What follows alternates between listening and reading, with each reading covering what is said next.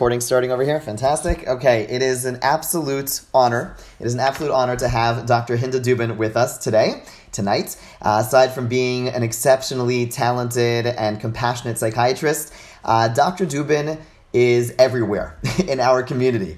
And what I mean by that is every single communal initiative that in any way touches upon mental health, and from my perspective, what doesn't, Dr. Dubin is always sitting there, brought in, asked to join, asked to participate, asked to counsel because of the wisdom and the compassion that she's able to bring.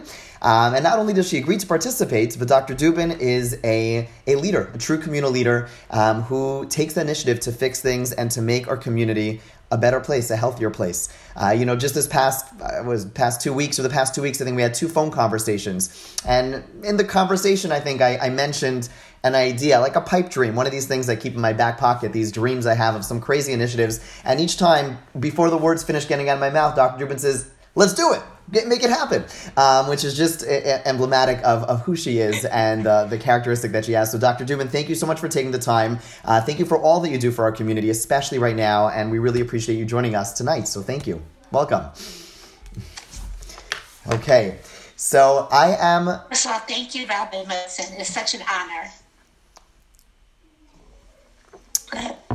Thank you for being here. It's really an honor to be here, and I hope that I can give some help and support in a very challenging time. People say we're going on the 1-year anniversary of going home for 2 weeks to flatten the curve. It's been a long time. It's been a really long time. And whatever I can do to help, I am glad to do. Thank you. So thank you so much. Thank you. So you have a busy practice. You seem to be rather busy with your practice itself. And I know that there are many people in the community who turn to you just for support outside of your practice. And there's a lot of discussion in our community and in the world right now about heightened anxiety, heightened depression. So what are you seeing on the ground from your vantage point? What are you witnessing? What's going on? Okay. The first thing I'm seeing is incredible courage. This has been very hard for everybody. And despite how hard it is, people's instincts are to reach out, to help their fellow person and to be there for them. I want to thank you and commend everybody for it. Because in many ways, people just had the rug pulled out from under their feet. And I say that it was kind of insidious because, as I said, we started with 2 weeks to flatten the curve. People sort of stopped what they were doing, thought they were going home for 2 weeks, and then it kind of globalized. And as it globalized and became longer and longer, and the studies have borne this out, there's been an increase in anxiety, there's been an increase in depression, and well, they know there's been an increase in suicidal thinking and suicidal behavior. There's been an increase in drug abuse, increase in alcohol abuse. It's been very hard, and people are trying to reach out and provide support. And if anybody here feels they need support, they can reach out through many of the communal organizations and hopefully get the support they need.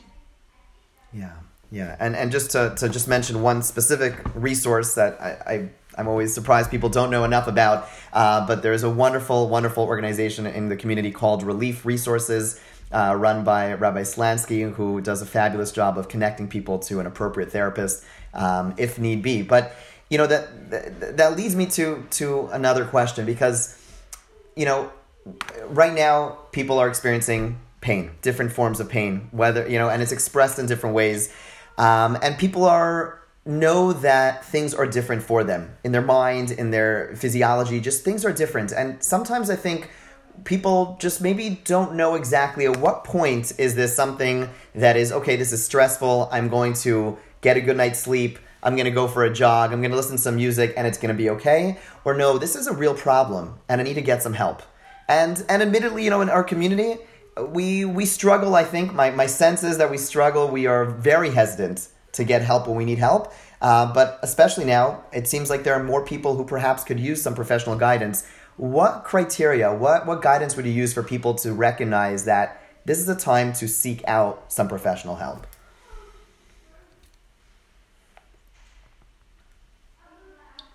So I think Rabbi Motsin made some really good points. And yes, I'm a psychiatrist, and I'm a psychiatrist who does a lot of psychotherapy, but I do believe that it starts at home.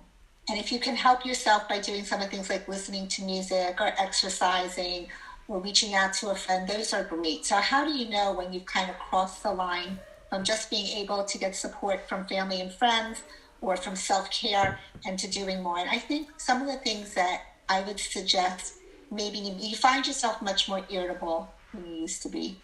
You find yourself much more overwhelmed than you used to be. You find the things that normally lift your spirits don't. And when we talk about depression, we talk about a word that we call anhedonia.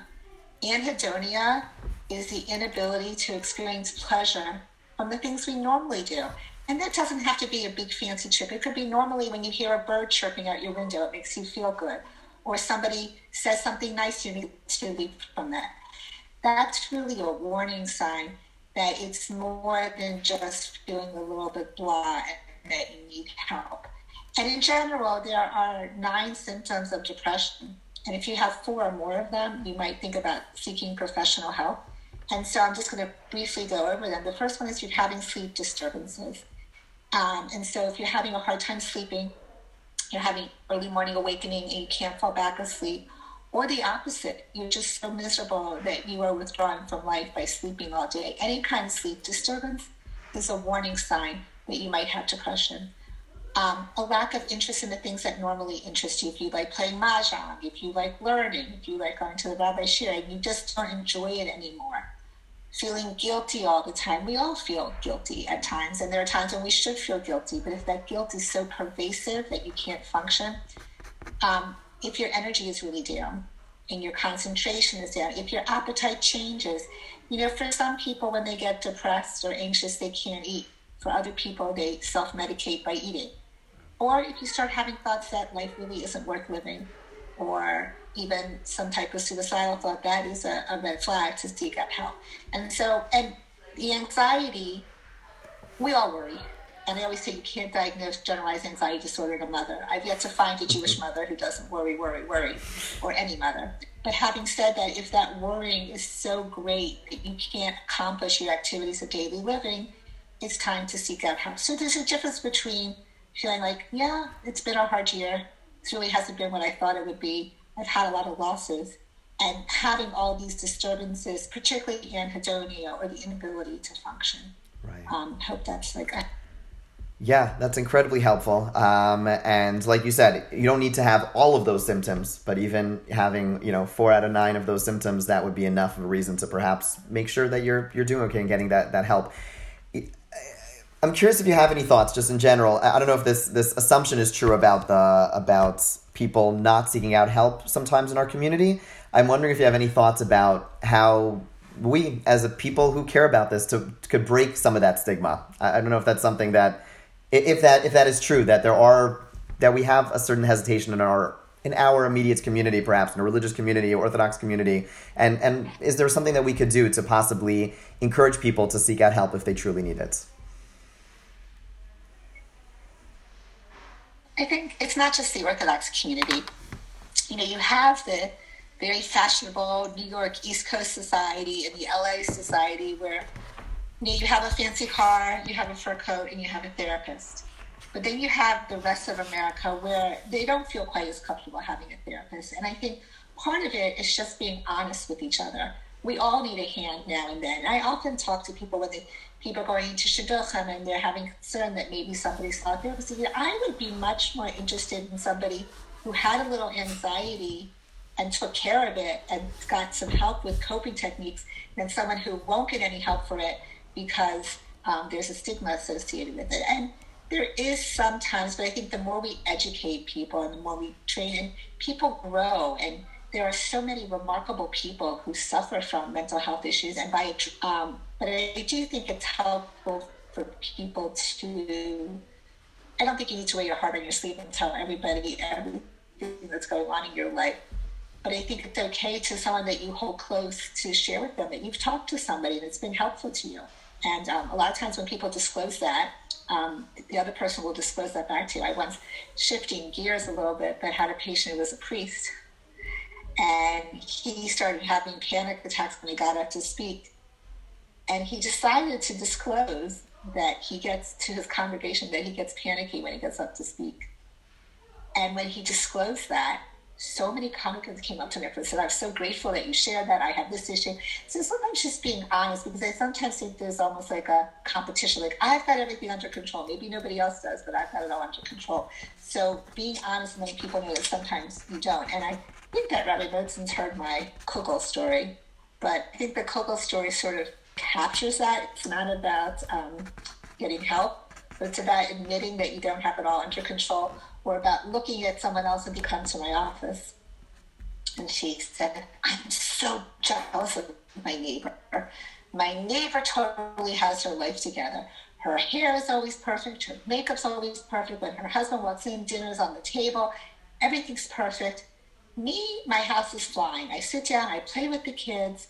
I love the kids so much. We play games all day, but the house is a mess. Kugel's not ready when my husband comes home. Nothing's right. She's got her potato kugel made by Friday morning. She's got her life together. I wish I could be more like my neighbor. An hour later, in walks the patient. I wish I could be more like my neighbor. I'm so perfectionistic. My hair has to be perfect all the time. My house has to be perfect all the time. The food has to be on the table. And meanwhile, I don't play with my kids. I'm so busy.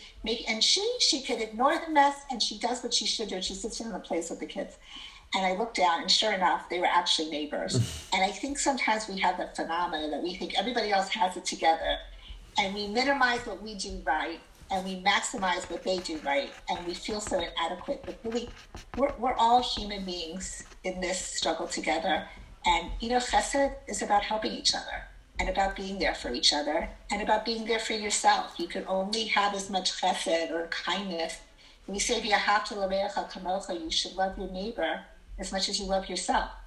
But to do that, then you have to love yourself. Be kind to yourself. And when you need help, don't be embarrassed to ask for it. Amazing. Wow, there's a lot there that needs to be unpacked and needs to be reviewed. I love the Kugel story, so thank you for repeating that.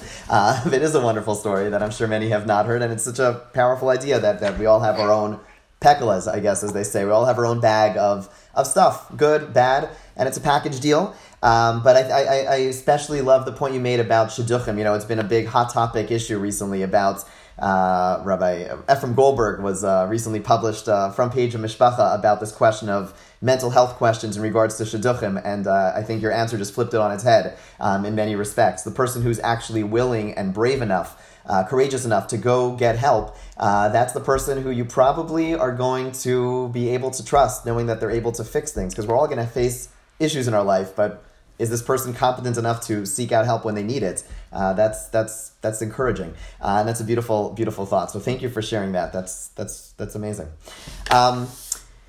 So you mentioned, when it's this idea that we're hitting that 1 year anniversary, and I think when this started, like you said, I once in a while I go back all the way. I flip back to my posts from March. I'm like, we're closing our shul down for a week. And I remember, someone commenting like, relax, it's a week.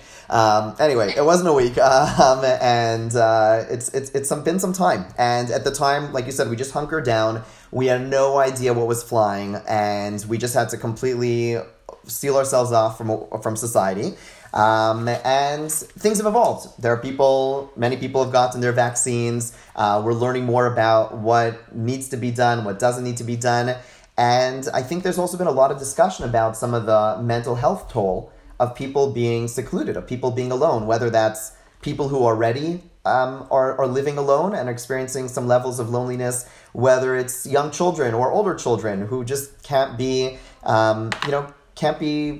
stuck at home for so long, elderly people, even if they have someone else. But there's this balance, in the beginning it was just a purely medical question, but now that we know more and now that time has gone on, there's this very, very challenging balance between our mental health and our well-being and our recognition that being alone is very difficult, and at the same time, our personal safety. So I know you take COVID very seriously, and I know you care deeply about the health piece, but how do you balance that with the mental health piece? And what guidance can you give for people to be able to figure out how to go forward and try to navigate between those two?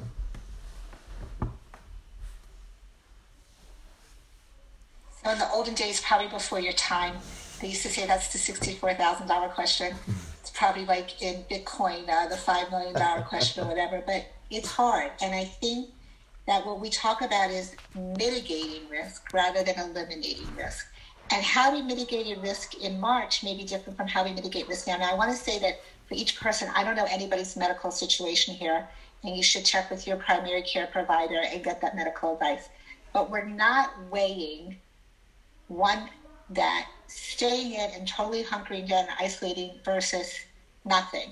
There are consequences each way, and I certainly don't advocate going maskless to a big party and, being indoors in that situation. But I think, as Rabbi Mosin said, we know more about how to mitigate risk. And I talked before about the warning signs for depression. I didn't talk as much about it's a risk-resource ratio. There's a ratio. There's an amount of risk, and there's an amount of resources you bring to bear to the situation.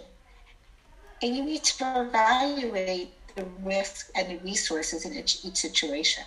And so maybe the least risky situation for their door and someone's outside 6 feet away, also wearing a mask, who's been vaccinated or who has already had COVID within the last 90 days, and at least seeing another human being has morbidity to it too. I would say particularly for teenagers need their social communication. And, our schools have done a pretty good job of being open. And the CDC data now seems to feel like there's not as much reason to be in school.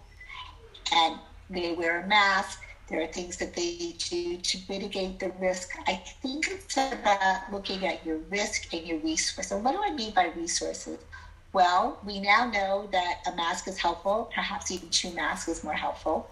We now know that getting vaccinated, there is still risk of getting COVID or transmitting it, but it's way lower. We've lowered the risk. We know that social distancing has a balance. So you might choose to leave your home, but have a mask, have social distancing. When you cases, there's now people calling this helping people who have not been able to find a place to get a vaccine, to help them track a place to get a vaccine. And so you have to assess your risk. And your risk, if you are a 20-year-old healthy person who doesn't live in a home with any elderly people, your risk might be lower than somebody who has some health issues and is older.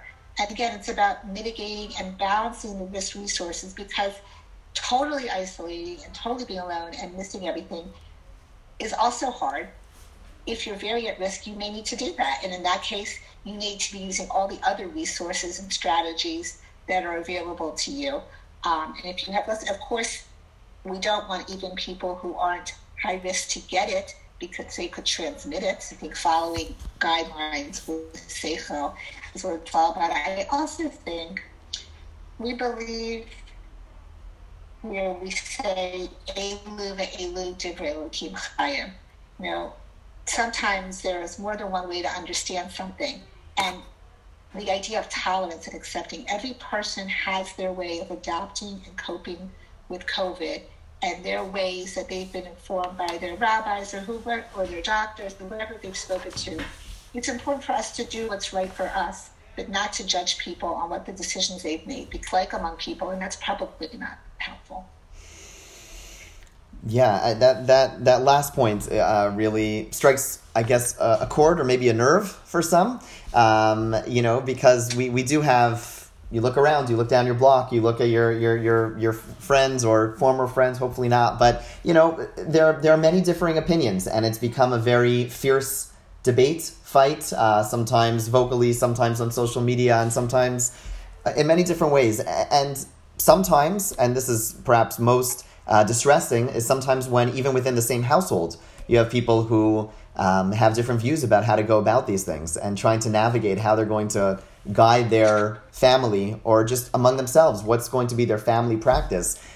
How would you suggest with this approach of Elu ve'elu divrei Elokim chayim? Yes, there are perhaps different views and there's that balancing act between, the risk ratios and figuring, but that's a tough balancing act. So how would you suggest on a personal level, let's say you have a couple or 2 friends or some people who live together trying to navigate some of those differences, what possible guidance can you give in terms of navigating that?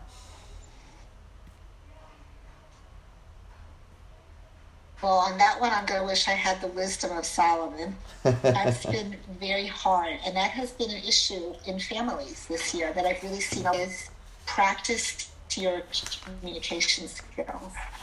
And what I mean by that is not be like attacking the other person, like, you always did this, or how could you do this, but have some I statements and actually set aside time saying, okay, honey, John, Sally, whatever.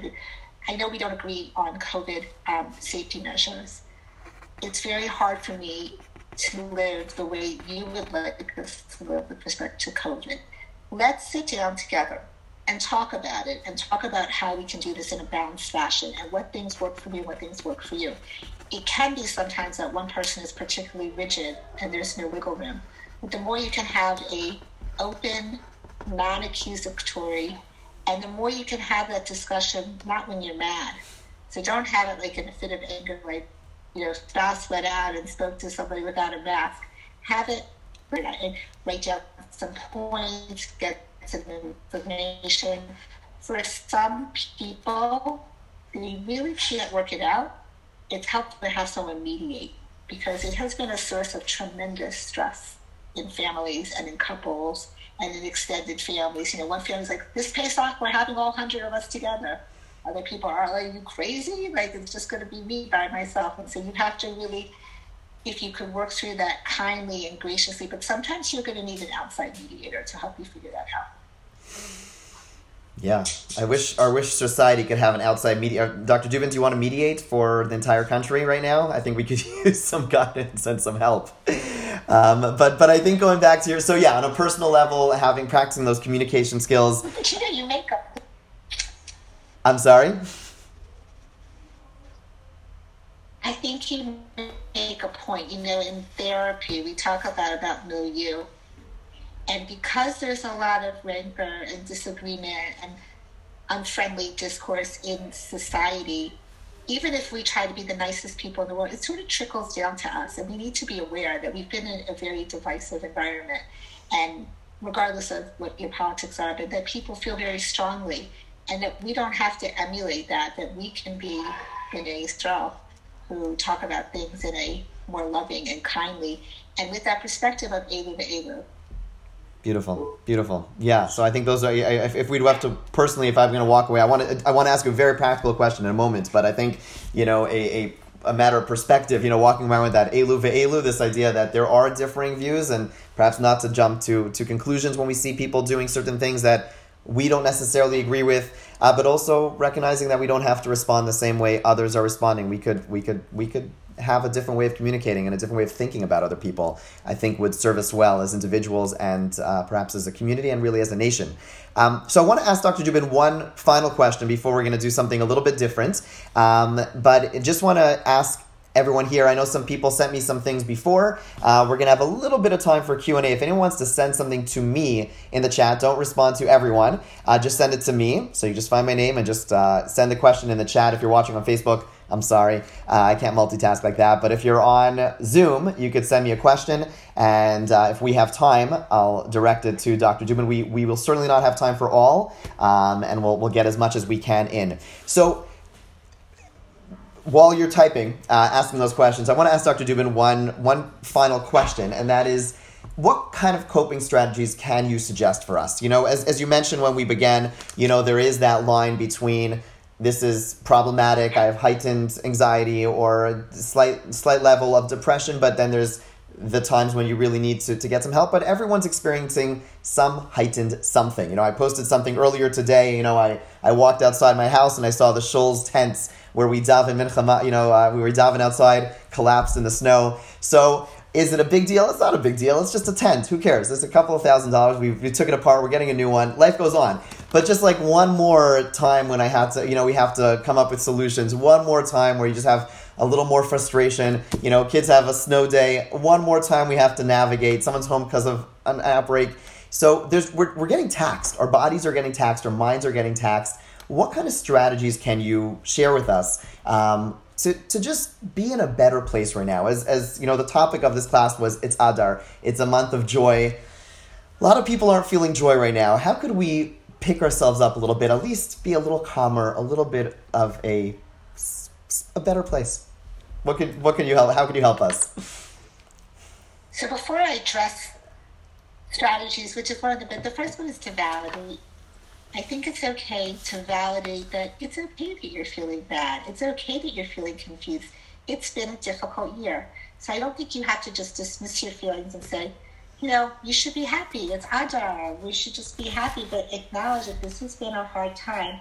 And we talk a lot in what I do about dialectics. So dialectics are that you have an idea, it's really drawn from philosophy, a thesis, and you have the opposite idea, the antithesis, and you find some way to synthesize it. And part of that synthesizing is, it's been a hard year, and I can still find joy in it. But you want to validate it first, don't you? But and what are some of the losses that I think people have had, besides, unfortunately, well, the people have passed away, but people have had a loss of routine. They've had a loss of friends. They've had a loss of social structure, the loss of their soul. There's been lots of losses. So that's the losses. So then how do we go to cope with it? Once we acknowledge it, there are some of the things that you mentioned. It's helpful, perhaps what we call self-compassion. Sit down and say, what can I do to be kind to myself? This has been a hard day. And don't worry that by practicing self-compassion, you're going to turn from this loving, giving person into a selfish person. I would think of it more like an oxygen mask. When you're on an airplane, I know the first time I heard this, they say, when the oxygen mask drops, put it on yourself first and then on your child. And I'm like, what kind of a person would put it on themselves first and then on their child? But the reason is if you don't, you'll pass out before you can reach out to a friend. You can have a buddy system. One day you're up, one day you're down. You can practice mindfulness. You can do progressive relaxation. You can do guided imagery. All these things can help you get out of yourself and feel a little bit better.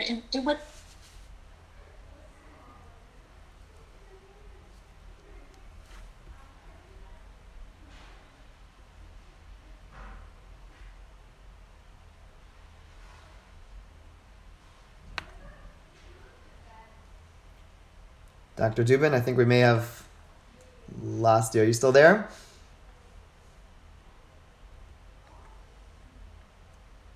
Can you hear me now? Now I hear you. Yes, I hear you now.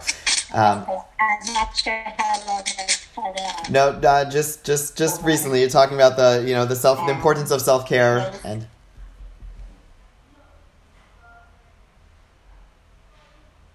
Yeah. Okay. So I don't know if you wanted to ask me some of the questions that came in through the chat.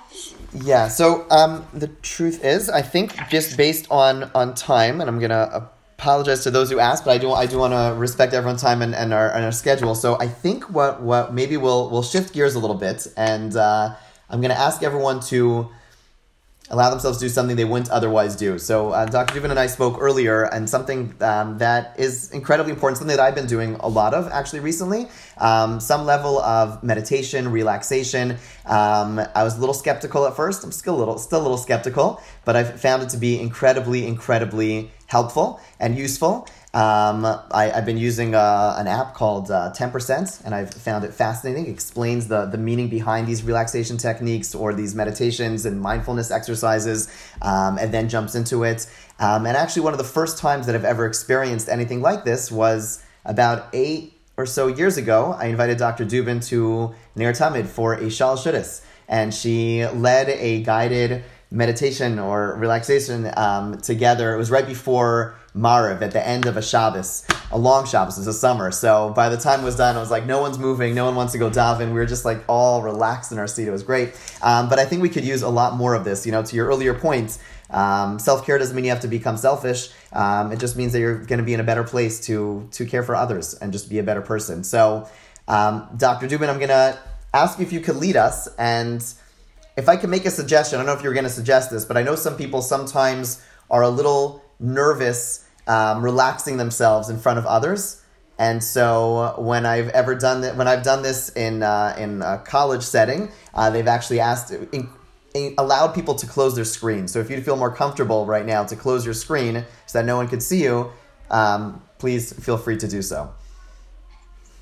I love that. That's a wonderful idea. So what I'm going to ask of everybody is to, as you're muting your screens, is to sit up very straight in your chair. Sit up as straight as you can.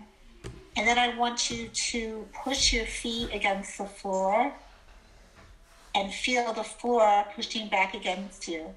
And what I'm going to do is a guided techniques into this at one time, because we just have 2 days together. So what I'm going to ask you to do, if you feel comfortable, is close your eyes. And I'm going to have you take a deep breath. And I'm going to cue you. You're going to take the deep breath in, push it out through your mouth. So in. Hold it. 2, 3, 4, 5, 6, 7, 8. And push it out through your mouth. 3, 4, 5, 6, 7, 8. Take another deep breath in. In. Hold it. 5, 6, 7, 8. Push that. And now I'm going to take you on a trip to the beach. But before we do that, I'm going to have you close your eyes and tighten every muscle in your body as tight as you clench your knees, your thighs, everything as tight as you can. And this may seem counterintuitive, but this is going to take you to a much more relaxed. So tight, tight, tight. And now very, very slowly, let's let everything go. Wiggle out your toes. Relax the bottom of your feet. Relax your knees. Relax your legs. Relax your shoulders. Feel anything that's bothering you sliding down your legs and out through your toes, and down your arms and out through your fingers. As we relax, I want you to scan your body for anywhere that's still tense. Maybe your abdomen is tense, maybe you're shook. Let your jaw unclench. Let your teeth unclench. And let anywhere in your body just very, very slowly imagine anything that's bothering you. It's like a stick that you threw in the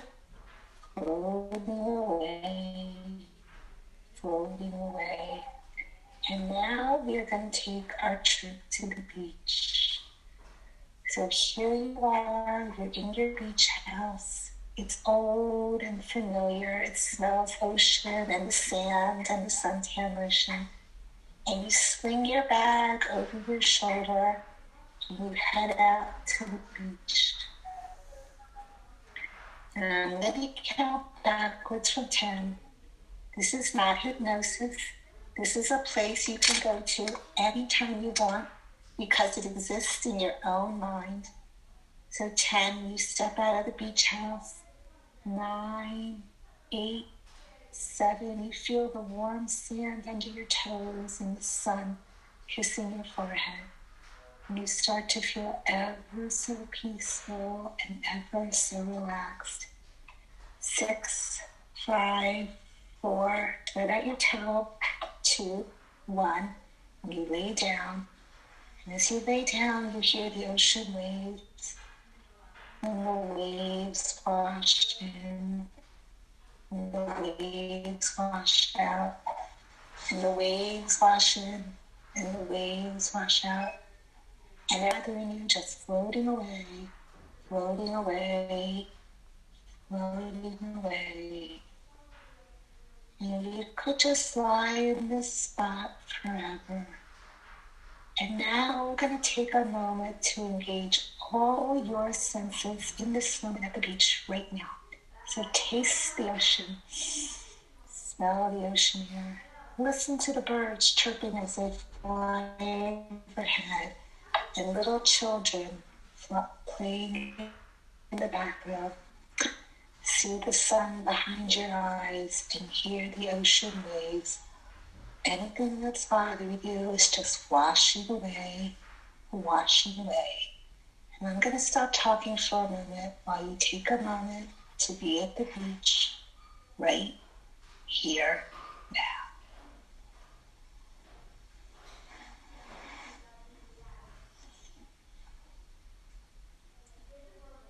It feels so good, and the sun feels good, and all your worries are washing away, and the waves washing. What's bothering you is just washing away,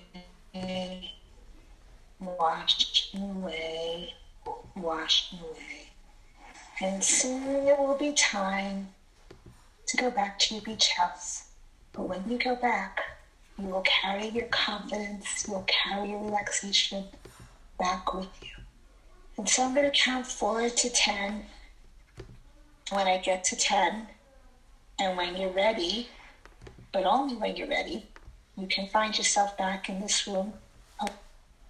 So you stand up, you brush the sand, you shake off your towel, you hear those beautiful waves, you feel the sun. 1, 2, 3, you start walking towards the beach house. You have to climb the ladder to get to the pier. 4, 5, 6, standing at the top of the pier. You climb the ladder, up, up, up, strong, healthy, confident, and proud. You see the beach house in the distance. And you know when you get back to that beach house, you're going to feel more confident and more relaxed. 7, 8, 9. And when you're ready, but only when you're ready, and when I say 10, you can open your eyes and find yourself back in this room a little more peaceful and a little more relaxed. And 10.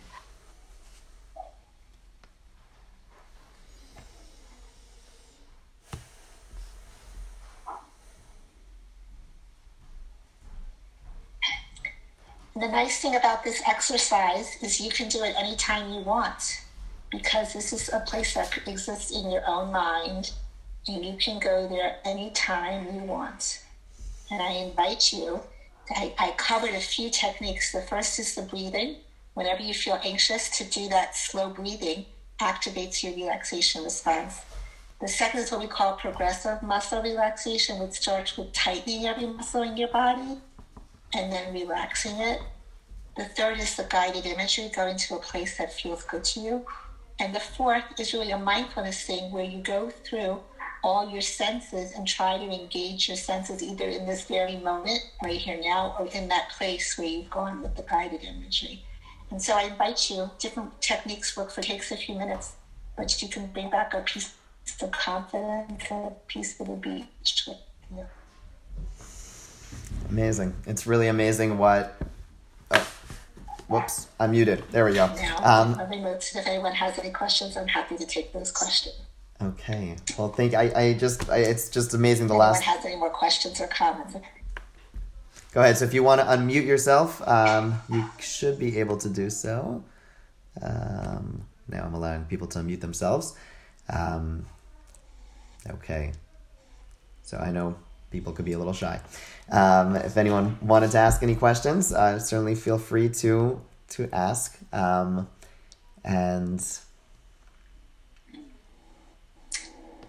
Okay, looks like people are being a little shy, and I'll respect that. There are a few people on this Zoom, so I want to.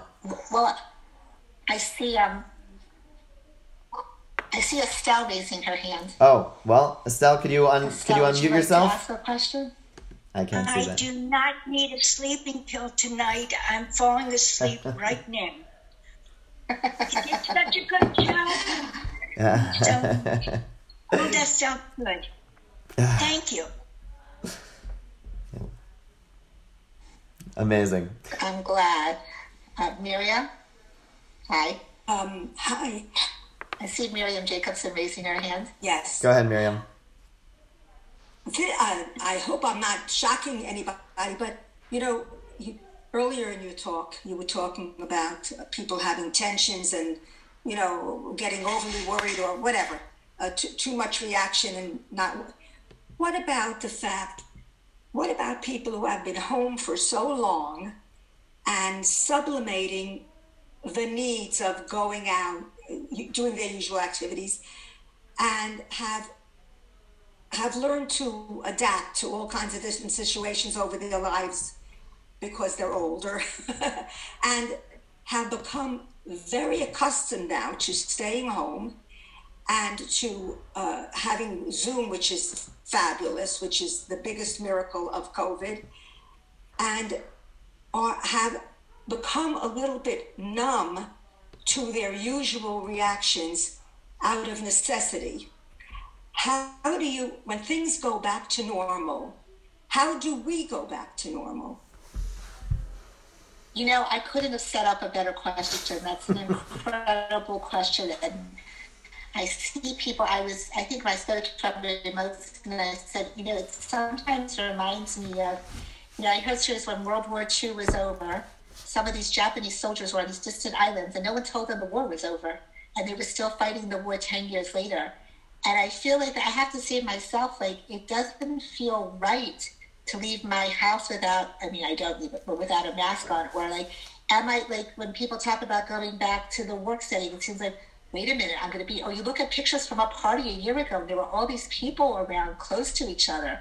I think we are going to have to adapt back. And I don't think things are going to go back to exactly the way they were before. And I think people have adapted to Zoom, but which I know in your case you're very sociable.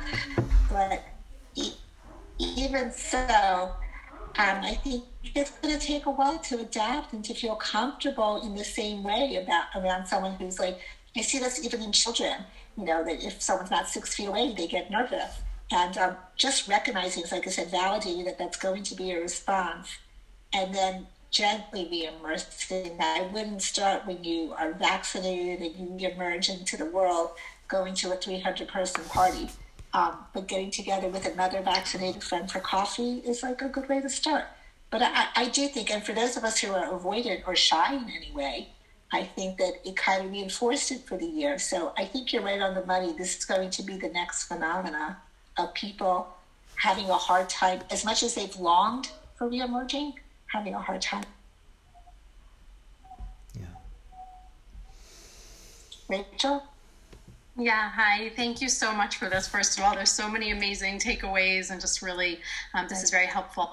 I have a question about hygiene, and I'm noticing in adolescence a lot, less so with kids who are in school, but kids who are over Zoom, some parents who are not getting out very much, have kind of let things go with hygiene. And I'm just wondering if you have any good tips for helping kids and parents be able to kind of get on track in that arena.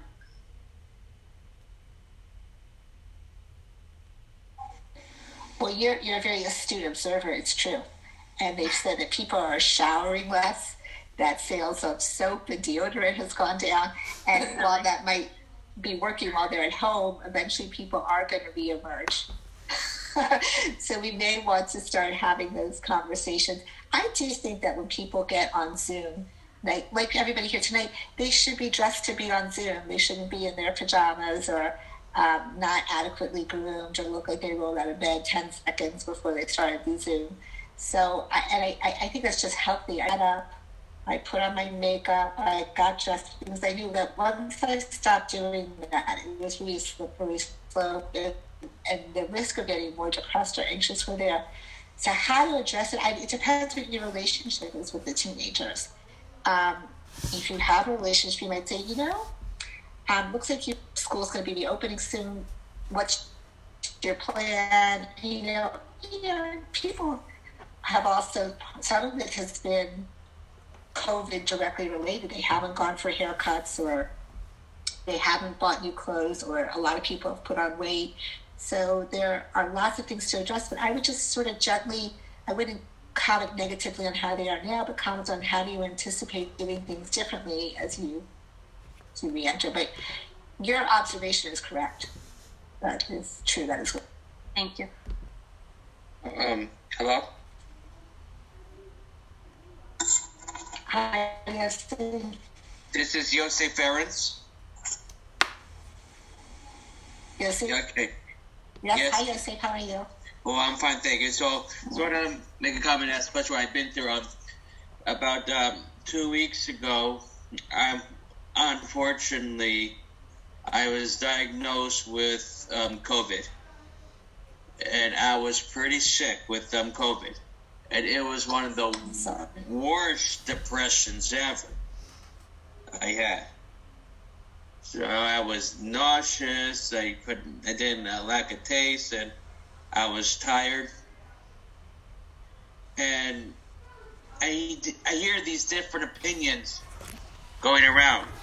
As people said to me, since you had COVID, you're safe. Well, even when I went to the doctor after I had the COVID, the doctor said I'm the safest person. And when the other people say that I have antibody now, they say I'm not at risk of getting COVID. But other than that, my dad and his wife, which I'm proud of, thank you, Dad and Helene, for wanting me to be safe. And I just want to say thank you, Rabbi Mosin, for calling me when I was sick. That cheered me up. And they say and other people, in addition to my father and Helene, they want me to still be very careful. They don't want me to go to a place where people don't wear masks. Like there's a shul, I learned that, and the rabbi asked me if I could come learn at night, and I said, look, I would love to. I have no problem with it, but as I said, my dad and his wife are just concerned. Especially right now, I just recovered from COVID, and it was a disgusting experience. Gross. And so I hear some people say I could be less being careful because I have antibodies and less getting rid of getting COVID. Other people say I should still be careful the same way. So what do you say? Am I have a lesser risk getting COVID? Sorry you went through this, and I'm glad you're feeling better. All better, yes. I'm sorry you went through this, and I'm glad you're feeling better. I'm not a primary care provider or an infectious disease specialist, but most of the doctors here are saying for the first 90 days after COVID, you're probably relatively safe to be around people. You won't get it again or spread it again. But you could have a conversation with your doctor about that. Okay. Thank you. Okay, and thank you everyone for joining us tonight, and thank you to Dr. Dubin for sharing your wisdom, for sharing those wonderful techniques, which I hope we all take with us. I know I'm feeling so much more relaxed. It's amazing what 5 minutes of self-care, or whatever you'd like to call it, could do for you. And just for encouraging us to be compassionate with ourselves and with others, and for spending this time with us. So thank you so, so much. And I wish everyone a good Chodesh, a Chodesh Tov. It should be a joyous month for all of us. And have a wonderful evening and a beautiful Shabbos. Thank you so much. Shabbos, Rabbi. Thank you. Nice to meet you. Thank you so much. Rabbi Motzer. Thank you. Thank you. Shabbos. Take care.